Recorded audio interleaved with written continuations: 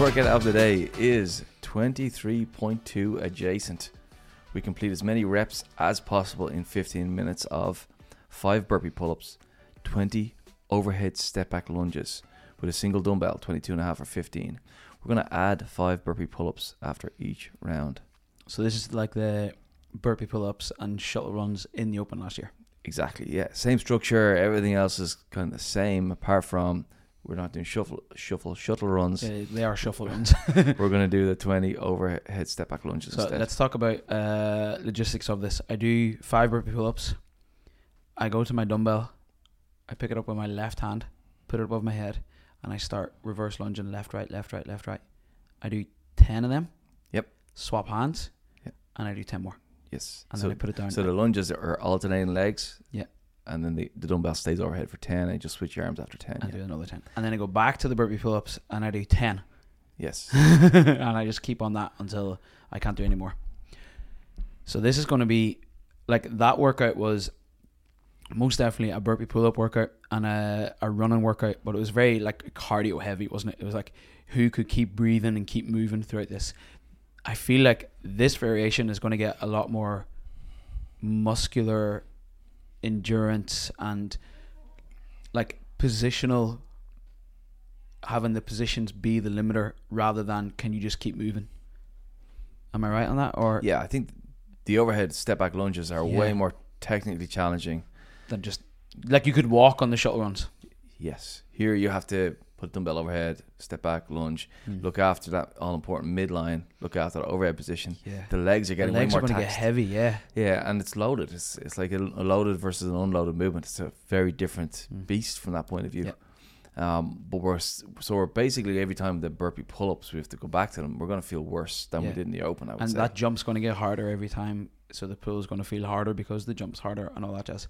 Is that kind of what we're working on here? Like, working through a level of muscular fatigue, or what's the bigger purpose on this? Yeah, it is. And I think the whole system is going to be taxed. It's going to be one of those where we get tired from the inside out.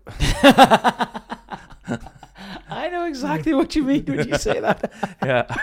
Yeah. So I think we have to be able to deal with that physically and mentally then. It's a slogfest, isn't it?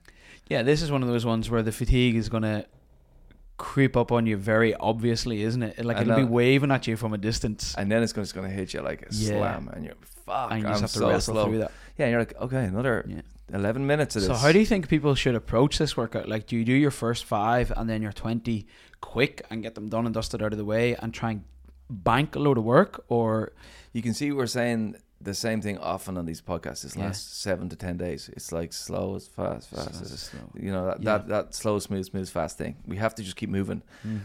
The open is that a lot of it is like, shit, we've got a lot of work to do, and I just have to maintain the work rate. It is trying to test our fitness in that way. So we're saying, how do we build that type of fitness? We got to do that type of work. We got to do it and not let ourselves get slow. So there isn't really, I wouldn't say a sprint at the start is not much it's point not to helpful, it. no. It's not going to get you really much further because it's going to slow you down further for longer. So smooth from the start, and don't let yourself get pulled into the self-pity mode. Yeah. That's the key to it, isn't it? I think that's a big thing. I think just on that, I've noticed myself get into that a little bit in some workouts recently, and then in some workouts it doesn't happen. And I've noticed when it doesn't happen, I tend to be more focused on trying to do something with the movement. So to give you an example, we did the chest to bar pull-ups last Monday, or yesterday for us recording it, last Monday for people listening. I just had a focus point on the chest bars. So rather than them getting hard and getting sloppy and me getting sad, because they always happen, I was just like, okay, go find that again. And I was like, find the thing. So on this, what could people do when it comes to the burpee pull-ups to keep their focus in the movement? And then the same on the lunges, where does the focus point go? Yeah, great question. I think the burpee pull-ups, smooth in the burpee and then get a good jump off the floor for the burpee pull-ups. I think the jump's the thing, isn't it? Yeah, because you don't want your pulling muscles to go away from you on this. So if you get that little bit of extra energy in the jump, it just lets the arms stay functioning all the way through. That's where you put your little burst of energy every rep. Yeah. I think on the overhead lunges, I honestly remember doing this workout and my lower back just exploded. Yeah. And I wasn't the only one. Quite a few people felt this lower back. And I think it was the turn and touch on the floor combined with the burpees. Yeah. Made it very, like, there was a lot of flexion through the spine, and it compounded over time. Yeah. So here on this one, the overhead lunges usually puts us into extension in the spine. And either way, the spine's going to get a lot of movement through it. Lower back's going to take a lot of the work. Yeah. So if I know that from early on, I can start buffering that with a lot of midline stabilization. I got to take care of the core muscles. I got to try and open the shoulder as much as I can to relieve the back as much as possible. Use the glutes actively. So I'm trying to support the midline in every way I possibly can with my technique and position, so that I can survive keeping on moving. That would be my thing.